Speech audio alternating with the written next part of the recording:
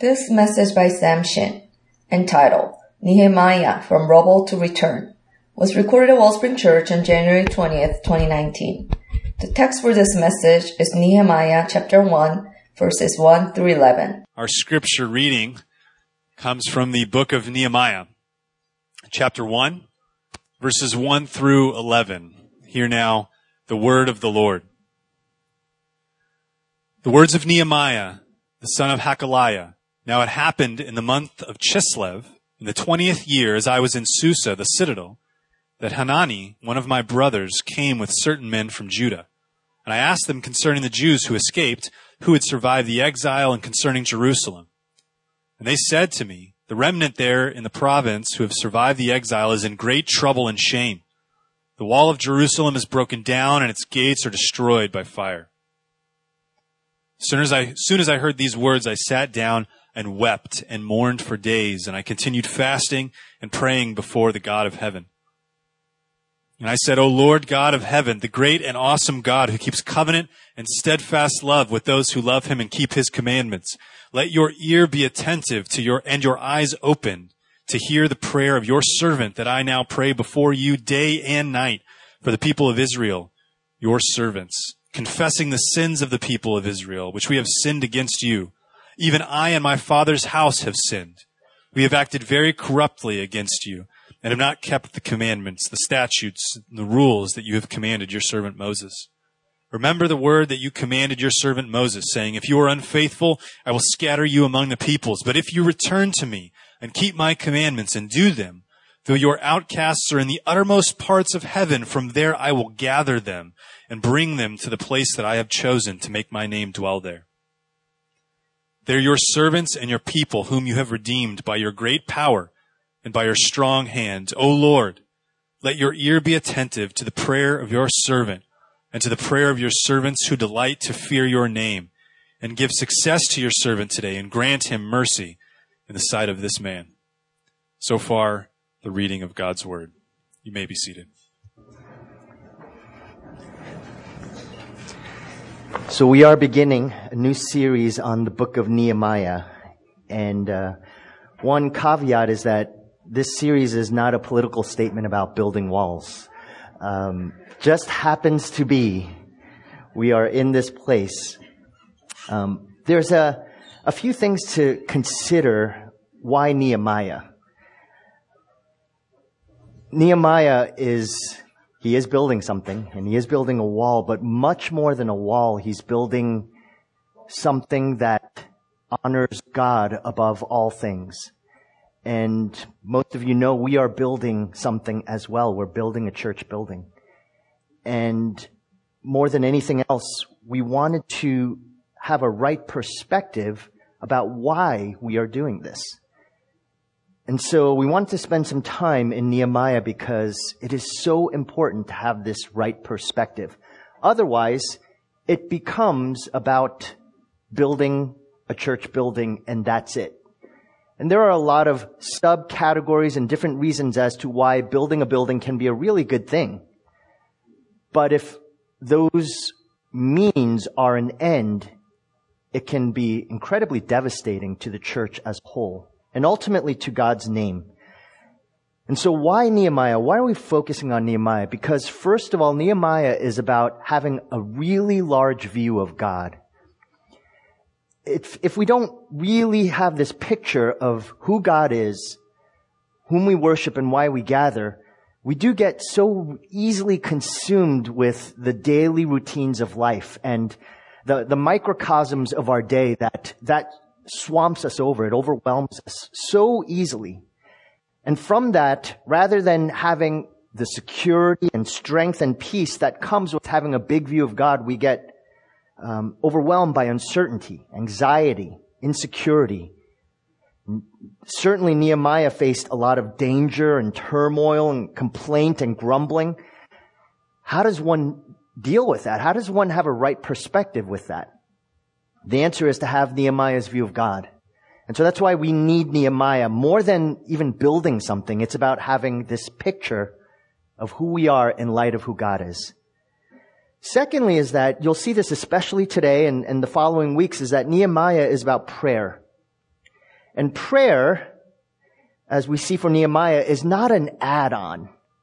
It's not a spiritual discipline.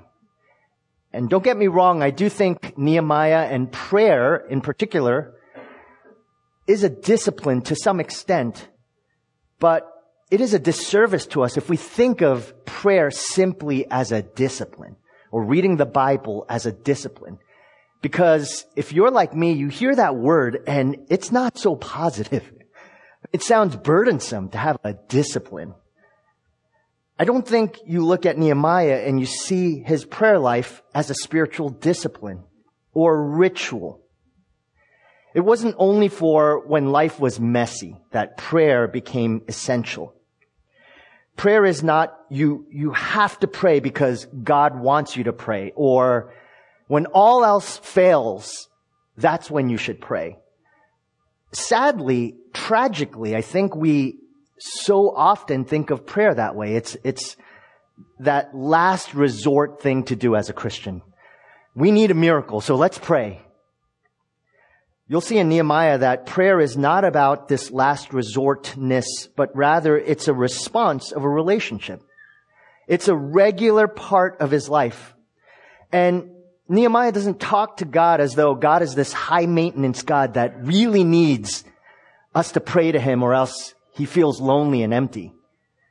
But rather prayer is the response of a heart because one who knows who he is, knows what he has done, and knows that without him, we just can't really make it. We can't survive. We can't go on because we need him. He is the source and sustenance for our very being, as Paul says in the book of Acts.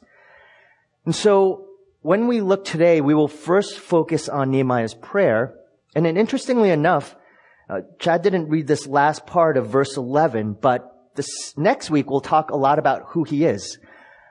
Actually, you would think it would be flipped around, that Nehemiah would begin with, this is who I am. I'm a cupbearer to the king. But we'll talk about that next week. And interestingly, the whole focus of the very beginning of Nehemiah is about his prayer. Who God is and what prayer is like. So I thought with that we would pray together. Let's pray. Father, you are not an addendum to our lives. You are the ruler and master of all. And you had no need for any one of us to be here. You don't need any one of us to sing or to say the name of our God, your name in majestic forms. The rocks will cry out, trees raise their branches to you in praise. The rains sing songs unto your name. The stars dance before you. You are sovereign, creator, Lord, and King. And it's because of your great, astounding love that flows out of the communion of the triune Godhead, Father, Son, Spirit, that you don't need our prayers or our fellowship or our praises, but instead you, as a spillover of who you are and your love and your delight and your joy is what we experience and what you want us to know.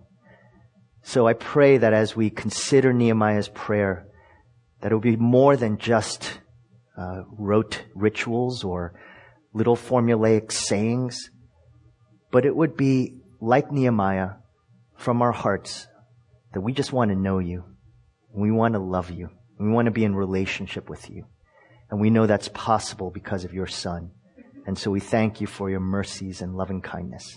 In Jesus' name we pray. Amen. So what propels Nehemiah to pray? Why does he pray? I'm going to go back to verses 1 through 4, and we get a little bit of the backdrop of his prayer. The words of Nehemiah, the son of Hakaliah. Now, it happened in the month of Kislev, in the 20th year, as I was in Susa, the capital, that Hanani, one of my brothers, came with certain men from Judah, and I asked them concerning the Jews who escaped, who had survived the exile, and concerning Jerusalem. And they said to me, the remnant there in the province who had survived the exile is in great trouble and shame. The wall of Jerusalem is broken down and its gates are destroyed by fire. As soon as I heard these words, I sat down and wept and mourned for days, and I continued fasting and praying before the God of heaven. These were really dire times for Israel. It was a very difficult time. In 586 BC, Jerusalem had been destroyed by Babylon, and though the Babylonians were the instrument of that destruction, ultimately, we see in the Bible, it's due to the fact of their own hardness of heart. They had not turned to God. They had gone their own way, and God used Nebuchadnezzar and the people and the armies of Babylon to be an instrument of judgment. They come, destroy the walls, the temple, everything that God had said He delighted in. But ultimately, He didn't care about Jerusalem, the walls, the temple. He cared about the people's hearts. And one thing we know throughout the prophets is that their hearts were far from God. And so God doesn't care about forms or buildings or the beauty of structures, even if it's for His glory, His purposes. If the heart is not there, then God doesn't care about it at all. After the Babylonians destroy Jerusalem and take most of the people into captivity, the Babylonians are destroyed by the Medes and then the Persians. And so here we are. Persia is now the reigning kingdom of what is essentially, at least in the Western world, the known empire of the world. It is, most of the Western world is ruled by Persia. And first it was Cyrus, and then now Artaxerxes is the king. The people of Israel, those who had remained, were the poorest of the poor. So the Burundians, you might say, of Israel were left. I mean, they had nothing. They were impoverished, no medical care, no food, no protection. They were really vulnerable. And if you go to places like Africa or different places where there's a lot of poverty, and I remember visiting a place in Africa where in Swaziland, it was actually on a mountainside, and we went, and in this hut, one of their greatest needs besides food was actually a lock. And we would ask, well, why do they need a lock? Because the woman who was there with her 11 children, they were so vulnerable without a lock. And so one of the things that Hands did is that they actually started providing locks, because without that, a lot of these women were being exploited, and children sexually abused. It's the wall was not intended to keep out people due to immigration or whatever it might be. It was about protection. It was about physical protection from exploitation. And so when Nehemiah, who is now serving in the services of Artaxerxes, the Persian king, and he's sitting there and hears report of how the people of Israel were utterly vulnerable to all sorts of attacks and exploitation, the first instinct of his heart was weeping. He was compassionate. He could have sat there. If you've ever watched the movie Hotel Rwanda, one of the things that the part where the main actor, I forgot his name at the moment. Yeah, Don Cheadle, right? He basically says, they're talking about having dinner and all the things that are happening, and one of the actors basically says, well, if we just tell the people in the West what's going on? And they just said, well, you know what? They'll say, oh, that's really bad, but then they'll go on and eat their dinner. They'll just continue eating their dinner. It won't impact them whatsoever. And I do think it's very easy for us to think that way, to hear about horrible events. Perhaps some of you know of the Christian church that's undergoing intense persecution in China. Pastors and their wives, and I read this one account of a pastor and a wife being locked up 15 years. Why? Because he's a pastor. He's preaching the gospel. And under trumped up charges, he ends up being locked away for 15 years. It's easy to hear that story and say, oh, that's so bad. I feel so sad about that. But just go on and eating our dinner. Nehemiah could have been just like that, hearing the story saying, well, that's really tough. But in the end, he had a really good job, a lot of security, comforts, notoriety. He was in a position that was just really a place where he could advance, you might say, if he just kept his mouth shut. Just do his job. And his family would be okay. Everything would be taken care of. But instead, when he hears the report, his heart goes out to them and he experiences brokenness. There's a sense that what he hears is not just a bad report, but there's an empathy that goes to a place where he feels the hurts, the vulnerability of what the people of Israel were going through. It made him weep. It made him pray. It made him fast. Last Chad prayed over this, but I had heard from George Sneeman last week, and he was sharing with me through WhatsApp. He had sent me a prayer request, and he had said that in the DRC, in Goma, it's an incredibly dangerous area, and a service center where they support, basically, it had been overrun by rebels, and they had taken all the medical supplies and completely ran away with them. But on top of that, all the volunteers that Hans works with, the care workers, and these are basically members of a church. And these rebels came in, took all the women, and raped them all. And he was only here not that long ago, and when he hears things like that, his natural instinct is to go there. Most of us, when we hear about a war zone, you want to flee from it. You're saying, I got to get out of there. His instinct is, I want to go there. And so he's on his way, so if you could pray for him. But these stories, the stories that we hear, I hope it's not just, oh well, that's so bad, but we just keep on going with our lives. That's why when Carlin shares, I hope it's not, that's really nice for them, but yeah, I get to live my life really comfortably. We look at Nehemiah, and he could have done that himself. But he doesn't. Now, what does he do? You know what is the first thing that he does is he prays. You'll see when we go through Nehemiah that he's not a passive guy. He's actually a leader. And many pastors and preachers, when they preach this book, it usually has the subtitle Leadership. How to be a leader. And so when you read about Nehemiah and you read chapter 1, it's easy to think, but if you're a real leader, don't you go in and just say, roll up your sleeves and say, let me start working. Let me strategize. Let me get a really good business development plan and try to figure it all out. And then recruit a bunch of people and get it all together and let's start hammering it literally and figuratively. Let's get this going. But that's not what he does. He prays. And prayer for Nehemiah, again, is not an add-on or some supplementary idea to his life. We will see it's much more than that. So what is prayer for Nehemiah? First, I want to look at some characteristics of his prayer. And there are a number of them that I'm leaving out just due to time. So if I had 2 hours, I'd be laying it all out for you. Here are all the different characteristics of Nehemiah's prayer, but I'm going to focus on a few of them. First is primacy and consistency.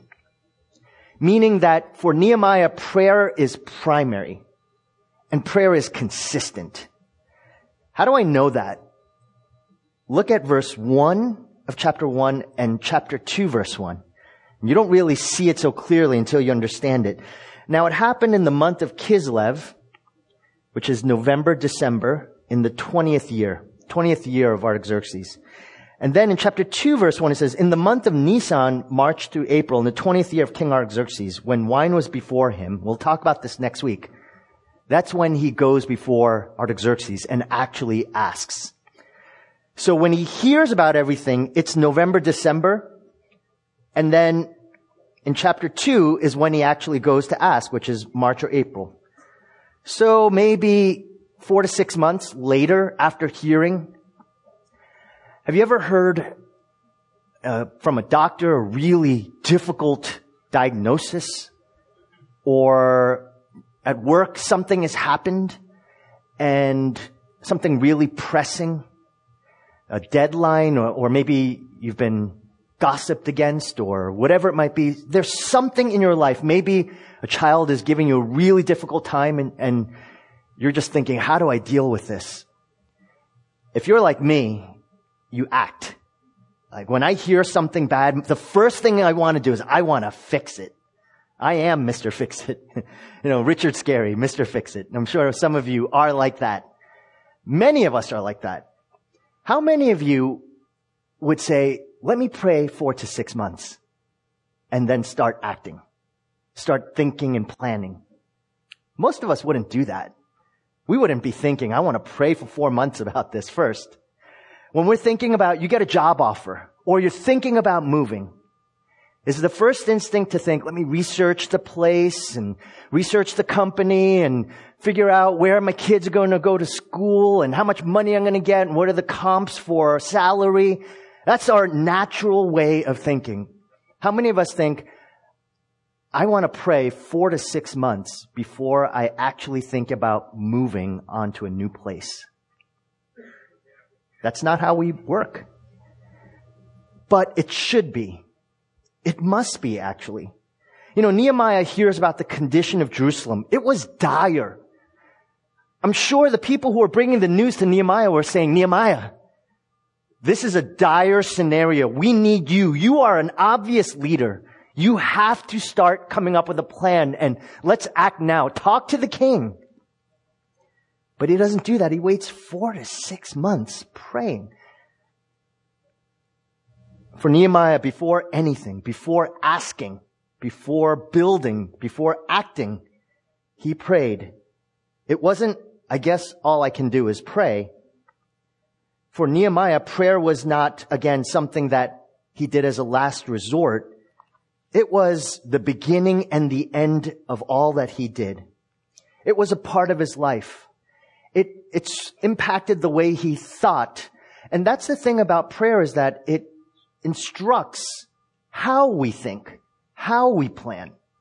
Without prayer, and prayer is hard. You know why prayer is hard? Because prayer is dependent.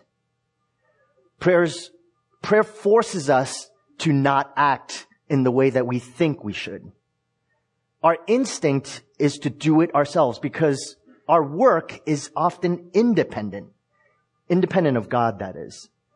We think we have all the knowledge, all the education, all the experience. We have the internet and we can research it all. We don't need God in this process. We might not say that, but our prayerlessness says that. When we are prayerless, what we're really saying is, I don't need you, God. I can do this by myself. I have enough information and I'm pretty smart and I'm pretty wise and experienced. I don't need you to determine how things should be.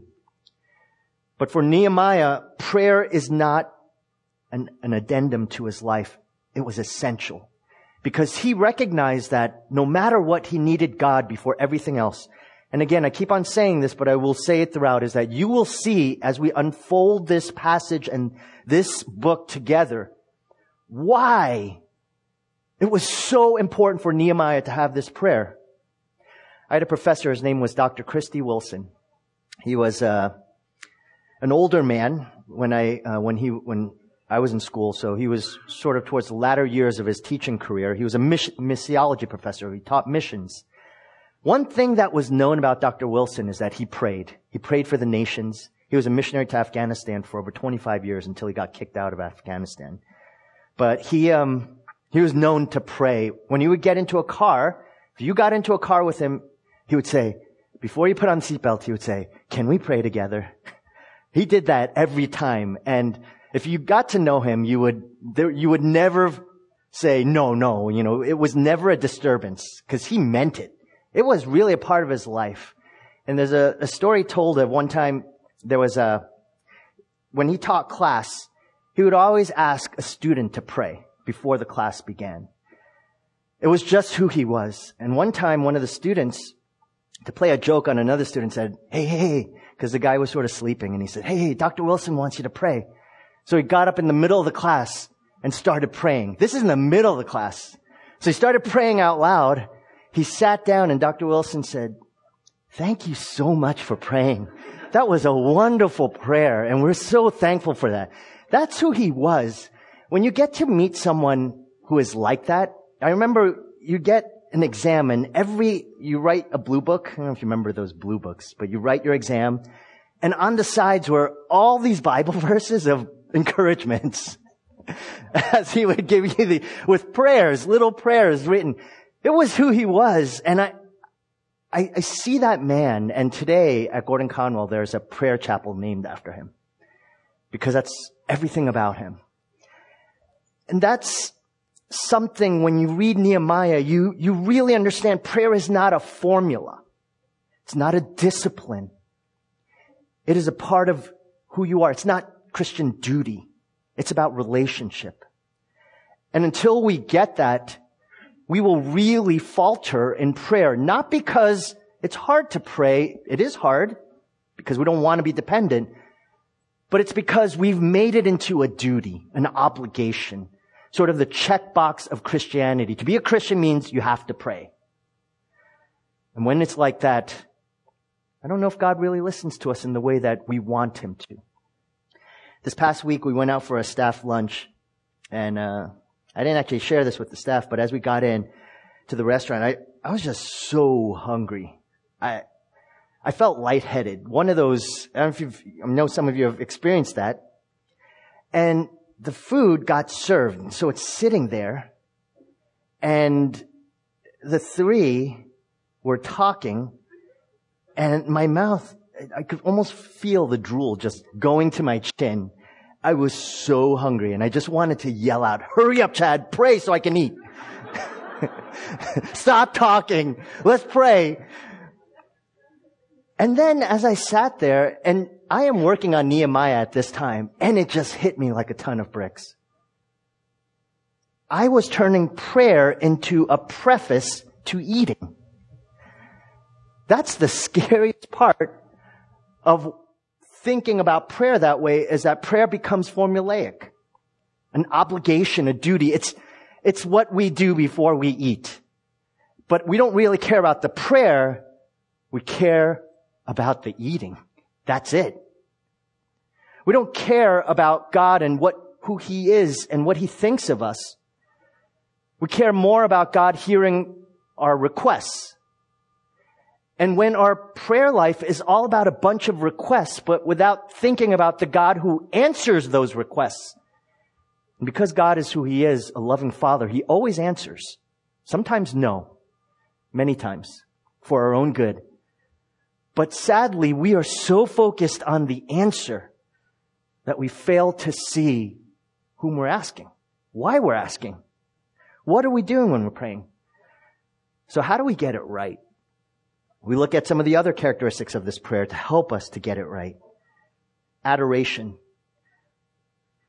Adoration bookends Nehemiah's prayer. In verse 5, "O Lord, God of heaven, the great and awesome God who keeps covenant and steadfast love with those who love him and keep his commandments." Verse 11, "O Lord, let your ear be attentive to the prayer of your servant and to the prayer of your servants who delight to fear your name." We sang a song about your name, the name that is so precious, so wondrous. This prayer is about God. Prayer is essentially about God, not about us. I don't mean that we can never ask God for things or that we're not personally going out to God, but so often it is too much about me and not about God at all. God, please help me. Let me eat this well. God, give me a good grade.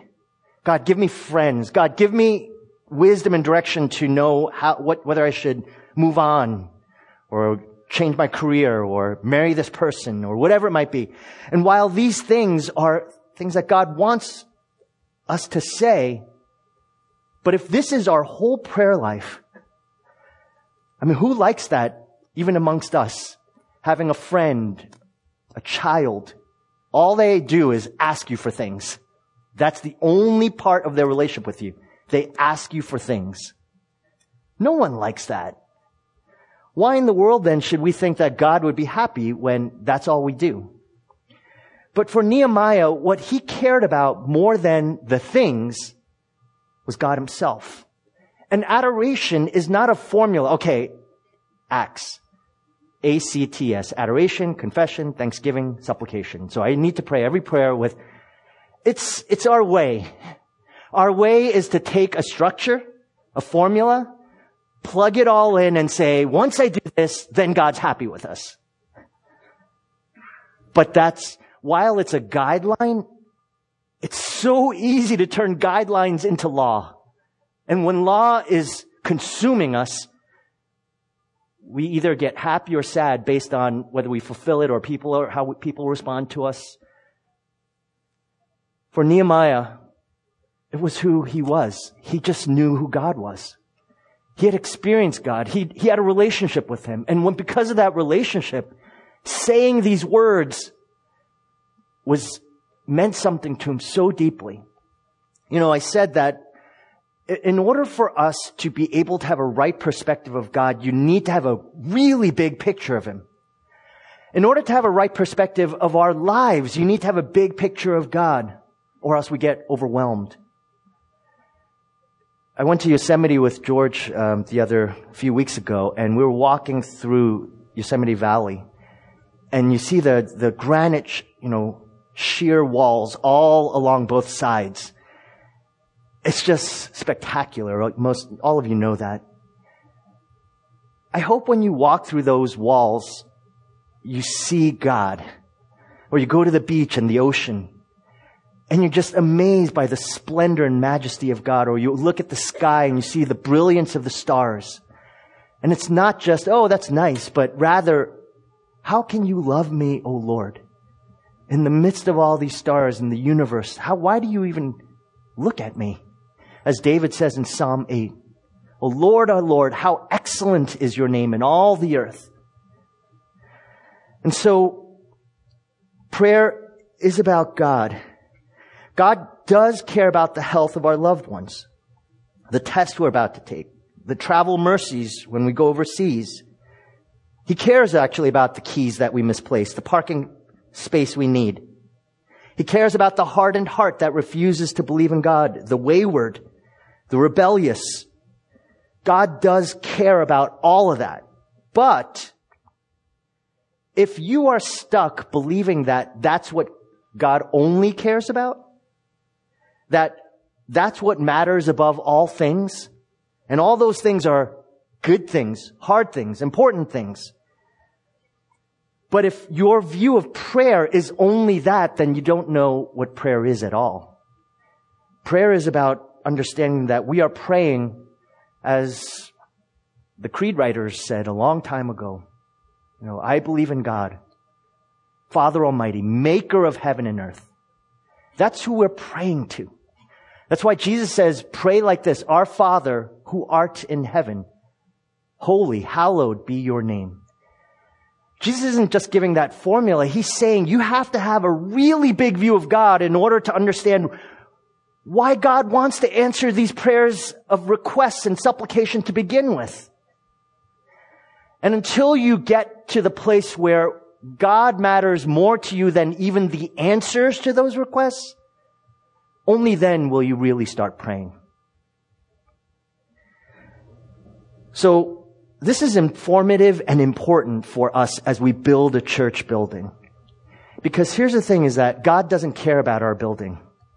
In fact, He could destroy it in a moment. And He should, if the end goal of it is so that we can have a really great youth ministry. Or so that we no longer have to fold chairs anymore. Or so that we can, have a place where we can call home. Those are sub-blessings, but they're not ultimate. What is ultimate is that God is to be glorified in that place. And what we pray over, how we worship, how our hearts are there is what God is looking at. We all know that this world, the heavens are His home, the earth His footstool, Isaiah 66. That's the God of the universe. So he's not our buddy. He's our king. And may we pray with that in mind, because that's how God must be prayed to. Thirdly is there's intercession in our prayer. If you read Nehemiah and his heart responds to hearing about Israel, he weeps, he fasts, he prays, and then his heart prayer for Israel, crying out to God for mercy. You know he has a heart of intercession, a heart of brokenness for a very stubborn, foolish people. And you're going to see in Nehemiah how foolish they are, how stubborn they are. Why does Nehemiah care for these stubborn people? Because he is merciful, and he learned that mercy from the God who is merciful to Nehemiah.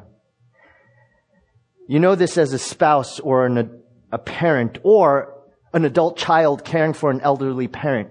What keeps you going when it's hard? If you have a lot of young children, what keeps you going? Why don't you just say, I'm out of here? You kids are driving me bonkers. I'm leaving.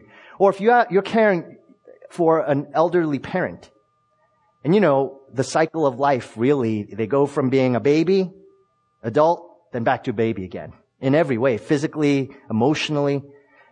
And so, what keeps you going through that? It's definitely not feelings, circumstances. What keeps you going is not their kindness to you, that they're going to pay you back. What keeps you going is it has to be something further than that. It has to be about the core relationship. It's about the fact that this is my daughter, my son, my father, my mother, my wife, my husband. And because of that biblical relationship, I am going to stick with this person no matter what. True biblical intercession is enamored by God and His character and His glory. And because of that relationship, we have a heart for people. I don't have a heart maybe inherently for people. Maybe personality-wise, I like being by myself. I'm not maybe a person who, when someone else is crying, I'm going over there saying, oh, I feel with you. I'm not maybe a natural nurturer or deeply compassionate or empathetic. But that should not preclude us from being a person who is empathetic and compassionate. If we are not tied in to the relationship that we have with a God who is empathetic and compassionate with us, we will never understand compassion, empathy. The most daring and most outrageous and most extravagant of love is the love of God for His people, revealed most of all through Jesus Christ, God's own Son. But until we know that for sure, and we understand that that's for me, only then will intercession flow. And so someone like Nehemiah, who I'm sure sounds like he was a soldier, he was a leader, he was a strong man. But this strong man is mourning and weeping for days because he understood the heart of God, and it made him an intercessor. This prayer is a prayer of intercession. Another aspect of this prayer that will really help us to pray is Scripture. Unless we are growing in God's Word, and growing means starting, reading, making efforts, we won't know how to pray and we won't continue in prayer. The best prayers are the ones that are pinned to Scripture, pinned to the Bible. Because the Bible gives us the written record, the historical record of who God is, how He has been faithful to us in the past, the present, and the future. I mean, so if you're from a Buddhist background or different animistic cultures, there are mantras. You can say little phrases over and over again to get you into a higher level of consciousness and to eventually to a place where you reach nirvana, or you reach certain levels of freedom through meditative means. But that's not what we as Christians are. We don't try to just simply say prayers, one line over and over again to try to forget about our lives and really just get into a higher level of consciousness. We actually have, as we see with Nehemiah, a written record of who God is and what he has done. And so when he prays in verse 5, O Lord God of heaven, the great and awesome God who keeps covenant and steadfast love with those who love him and keeps his commandments.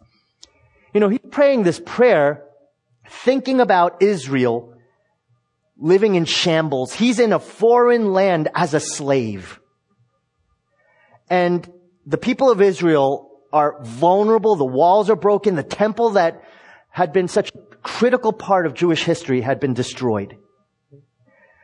That doesn't sound like someone who keeps covenant until you understand, but that requires us to read the Bible. Well, what does Nehemiah mean by keeping covenant? God had a contract with his people, a covenant contract. And rooted in that is steadfast love, hesed in the Hebrew. And so the name of the Lord, and he says, O Lord, capital letters in your Bibles, which means the word Yahweh, not Elohim, which is God, translated from Hebrew to Greek, but in this instance, Yahweh. And that's the covenant name of God. It's the name that says, I'm God, you're my people. I promise you that if you obey me, I will bless you. I will protect you. I will be with you.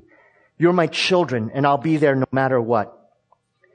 And so, when Nehemiah is saying this, he's pinning his prayer to the idea that, God, you've been faithful throughout history, but we have rebelled against you time and time again, and you're still faithful. You've promised to be faithful. You've promised that when we reject you, you will bring us back. And look at verses 8 through 9. That's his prayer in verses 8 through 9 is linked to the covenant idea of God. It says, remember the word that you commanded your servant Moses, saying, if you are unfaithful, so in order to appeal to God and his word, you have to know his word. Remember the word that you commanded your servant Moses, saying, if you are unfaithful, I will scatter you among the peoples. And we see this in Deuteronomy. That's what he said. But God saying, if you return to me and keep my commandments and do them, though your outcasts are in the uttermost parts of heaven, from there I will gather them and bring them to the place that I have chosen to make my name dwell there. When we know God's word, when we know his promises, we know his character. And when we know his character, it actually shapes the way that we pray. We start praying in context. We pray with right motives. The motive of not, I want all my prayers answered, because that's going to help me to live my life to the way that I think I should be led. But it helps me to pray remembering that actually I care more about who he is, knowing that he is faithful to his promises. And part of that is to know that I'm loved by him. I will be cared ultimately, just like I know what is best for my youngest children when they're really young. No matter how much they say, I want to eat ice cream every day. I want to cross the street and run after the ball as much as I want. I want to turn on the stove without anyone looking. I want to stick this metal fork into an outlet. And they say, I know best. And you say, no, you don't know best. We are just like that child. And God is saying, I know what you need, but you have to trust me. That's the covenant God. And God says in Deuteronomy to Moses, if you turn away from me, but you come back, I promise you, even if you're at the uttermost parts of heaven, I will bring you back. I will be the prodigal God who will welcome you home. And so Nehemiah says, I'm going to pray this way, because that gives every request the foundation of right motives. As James says in 4 verse 3, you ask and do not receive because you ask wrongly to spend it on your passions. Many times our prayer requests are not answered because we spend it on our passions. We ask with wrong motives. Because maybe getting that job that I'm praying for, when the answer is no, is exactly what you need, because if you got that promotion, you would spend it on yourself. I'm not just talking about money, but maybe the notoriety, maybe the new position, the power, and you would be further from God. Maybe sometimes the answer is no, healing will not come, because that's exactly what you need to know who God is. And so we know that you cannot pray rightly apart from Scripture. And I tell you that the two must be intertwined, or else prayer will be difficult. But if you're reading the Bible and you stop, so often all you need to do is read Scripture and then stop and say, what does this say about who God is? First, ask that question. And how can I give glory to Him? And pray over that. And then from there say, how does this inform my life? Do that on a regular basis, and you will find both reading God's Word beneficial and joyous, as well as your prayer life will grow. Prayer is not just something there is a place, and we'll talk about this next week, but prayer is not always about being on your knees for an hour to pray. It is whether you're walking across the street, whether you're at work, maybe you just arise in the morning, it's the first thing you think about, you pray. Let me just go to this last part. Gospel focused, verse 9. But if you return to me and keep my commandments and do them, though your outcasts are in the uttermost parts of heaven, from there I will gather them and bring them to the place that I have chosen to make my name dwell there. God said, but if you return to me and keep my commandments and do them. Here's the problem with that statement. Is that what if you don't keep the commandments perfectly? I don't know about you, but I don't keep God's commandments perfectly. I actually can't. I try, but there will be failures. There will be failures. We can't keep God's commandments perfectly. It doesn't mean that we go about saying, well, I'm just going to do whatever I want then. Because Paul says anyone who does that, their judgment is upon them. But I also realize that no matter how hard I try to follow the Lord and do His will, I can't do it perfectly. And I know I will fail. And so what hope do we have? What hope do we have? Because this tells us so clearly that I'm going to return you back if you keep my commandments, but we don't keep His commandments. So Nehemiah is praying this prayer, knowing God's word, and that means we're in trouble. Unless there is an answer, that there is a way to keep His commandments. And this is where the rest of the Bible informs us in Nehemiah. Hebrews chapter 5, verse 9. And being made perfect, speaking about Jesus, He became the source of eternal salvation to all who obey Him. Jesus' perfection in perfectly keeping God's commandments is the source of salvation for all who trust in Him, who obey Him, who follow Him. Colossians 2:13, He forgave by canceling the record of debt that stood against us with its legal demands. This He set aside, nailing it to the cross.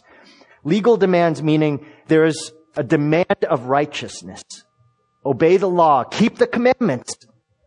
Well, what do you do when you can't do that? Someone had to pay that debt. And this someone is named Jesus, and He was nailed to the cross so that that debt, that legal demand, that fulfillment of commandment could be paid. And then Colossians 1:19 through 20. For in Him all the fullness of God was pleased to dwell, and through Him to reconcile to Himself all things, whether on earth or in heaven, making peace by the blood of His cross. But the prayer of Nehemiah would never be fulfilled by Nehemiah's faithfulness, because he was not perfectly faithful. It would need to be fulfilled by someone else who could bring all of us back to God. From the uttermost parts of heaven and earth, people who were faulty in their obedience could be brought back to God's presence. It would require God the Son to come and to be the means by which reconciliation could happen. How do I know that our prayers will be answered? How do you know that even for all of us when we pray, it's still faulty? I pray to God with mixed motives all the time. Sometimes it is, I just want to eat. I mean, it really is like that. How do I know? Does God hear that prayer? If it was based solely on my prayer, no prayer would be heard. None of my prayers, because they're always coming with some sort of selfish motivation. But that's exactly why when we pray at the end of a prayer, in Jesus' name, amen. And I know sometimes I don't even say that because I'm always thinking, I don't want to make it formulaic. But there is something to say in Jesus' name if you mean it. Because what we're saying is, you know this prayer that I prayed, oh God? It's so faulty. There are a lot of selfish desires in it. And not only that, even if it was perfect, it would never be perfect. Because it's so infused with my own self-righteousness. But through the work of God, through Christ, He hears this prayer perfectly. This prayer that has come to God with brokenness, with a sin that I had just committed where maybe you had just gotten into an argument with someone and I want you to try this. If you, husband and wife or parent, daughter, son, if you're in the middle of a fight, in the middle of a conflict, say this. Can we pray together? I've done it before. And you start praying, you're like, oh, okay. God, I don't feel like doing this. And you start, if you're honest with yourself, and the two are honest, but it is amazing what happens, the transformation of your heart slowly, the melting of your self-centeredness in the middle of that. And at the end of it, you close and suddenly you realize, what are we fighting over? Because our Savior died on a cross so that this prayer, which is so broken, so weak, and shambles, so empty, could be heard by a gracious, merciful God. Next week, January 28th to February 1st, I'll talk about it one more time and preach about it. We're going to have a prayer and fasting week. We've been doing it this is our 20th year of praying and fasting together as a church. And God doesn't care about our prayer and fasting apart from Christ. But because the blood of Christ covers us and reconciles us and brings us home, Nehemiah's prayer is beautiful, and so are ours. I'm excited for what God is going to do for this year. And I pray that you would continue praying your weak and feeble prayers, knowing that Jesus' blood covers it all and brings us to Him. Let's pray together. Father, I praise you that, as I just said, that my feeble and faulty prayers that so often come with terrible motives sometimes, because sometimes it's, I need to pray because I'm a pastor. I need to pray because that's the Christian thing to do. I need to pray because someone else is watching me and I need to look good for that person. There are really bad reasons to pray, oh Lord. And sometimes there are really good reasons. But even in the good times as well as the bad, they're never going to be good enough. And they're never so bad when Jesus covers them. When His blood shed is the means by which you hear us. Lord, I thank you that when you hear our prayers, they are sweet sounding to your ears. Not because the words are right, because we have all of our theological terms perfectly stated, but because your Son speaks and brings them to the throne of heaven. And when you hear us, you hear your Son. And it's because of what we are going to do right now as a remembrance of that reality is what keeps us going and what makes our prayers effective and righteous. So I pray that would spur us on to delight in adoring you and being astounded by your creation And most of all, by being overwhelmed by extravagant love shown to us at the cross. We bless you. In Jesus' name we pray. Amen.